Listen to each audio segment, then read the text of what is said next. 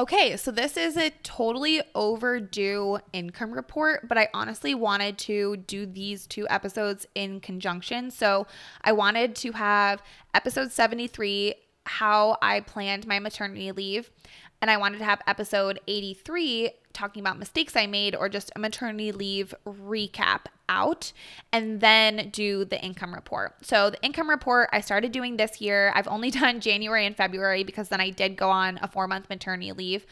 And basically I wanted to share just how and where my money is made and where expenses are spent. I feel like a lot of people talk about making money in this online space, but no one talks about like where it goes, expenses, and how the money is made. So another thing too is I am on top of owning a design studio, current design studio. I also do mentorship for ambitious designers. And I feel like there's a lot of design studio owners out there that own studios and they talk about how they make a lot of money, but a lot of their money is made from coaching. So I want to just peel back the curtains on this and talk about how, like, where the revenue and the profit is made for me, so that I could be completely transparent, because I love mentorship and I love coaching designers. But to be honest, a majority of my revenue is made from my design studio. So if you haven't already, go back. You can listen to January and February. And then in this income report, I'm summarizing my maternity leave. And the reason I'm meshing March, April, May, and June all together is because they're honestly kind of all the same, pretty boring, pretty standard. And so I just wanted to bring them all together. So let's get into it. I want to make these super, super short and just straight to the point. So in March, 48% of our revenue was in design. And this was, we were finishing up projects. So I had my daughter March 7th, and basically it was like out of commission, like starting March. I worked up until I left, but 48% was design. 35% of our revenue was coaching, and then 16% was templates or passive income. So in March, I launched my template shop for designers. So I have design process templates, ClickUp templates, business Excel sheets, all in my template shop. And I launched that in March, and that launch did really well. So 16% of the revenue was templates, 35% coaching, which is my design to scale mastermind, and then my one-to-one clients, and then 48% design. And a lot of that was payment plans finishing up, and then our retainer clients. And then in April, 45% of our revenue was design, 41% was coaching, and templates was 13%. So revenue dipped a bit in April, but as you can see, it's like pretty standard. Like design is more than coaching, and then templates. And then in May, it flip-flopped. So we had design was 37%, coaching was 54%, and templates was 7%. Now, May was my lowest revenue in years. Like, I have not seen this low in many years, but I was expecting it.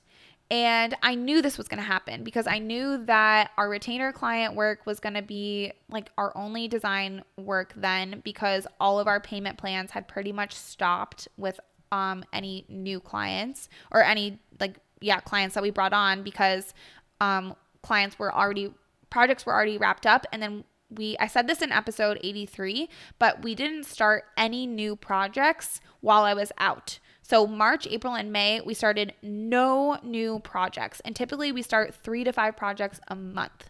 So we had no new projects, and I did that specifically because I didn't want to be overwhelmed. I didn't want my project manager to be overwhelmed. I wanted the 4 months off to be like super easy breezy and calm and not having to worry about any of that. So May, I knew, was going to be a low revenue month. And I actually talk about having a lull in client work in episode 79, where I talk about navigating slow seasons in business and how you can prepare for it, and how this just helps know like how to deal with it.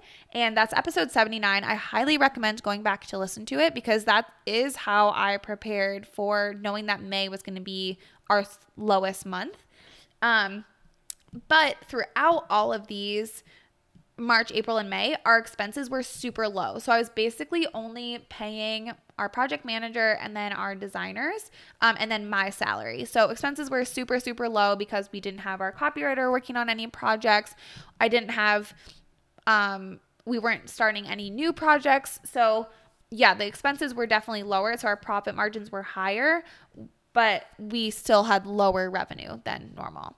Okay. And then in June, it ramps back up. So we didn't start new projects until end of June. So I took fully all of March, all of April, all of May off. And then it wasn't until the end of June that we had 1 week of kickoff calls.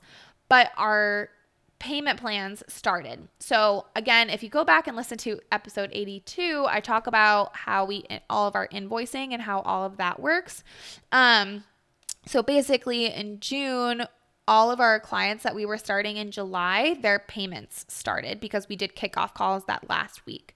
So 77% of our revenue was design, 18% was coaching. That went down because my design to scale that ended. So those payment plans ended, but I did enroll 4 new people into this next round of design to scale. So that's why it went up. It was still there. And then templates went down to 3%. So that was super, super low. So that's something that I definitely want to work on going forward. But yeah, so March, April, May, pretty standard. And then June, they went back up because we started new projects in June. So again, expenses were consistently down, and we had clients just working on retainer work and everything, and that's where the design work still happened.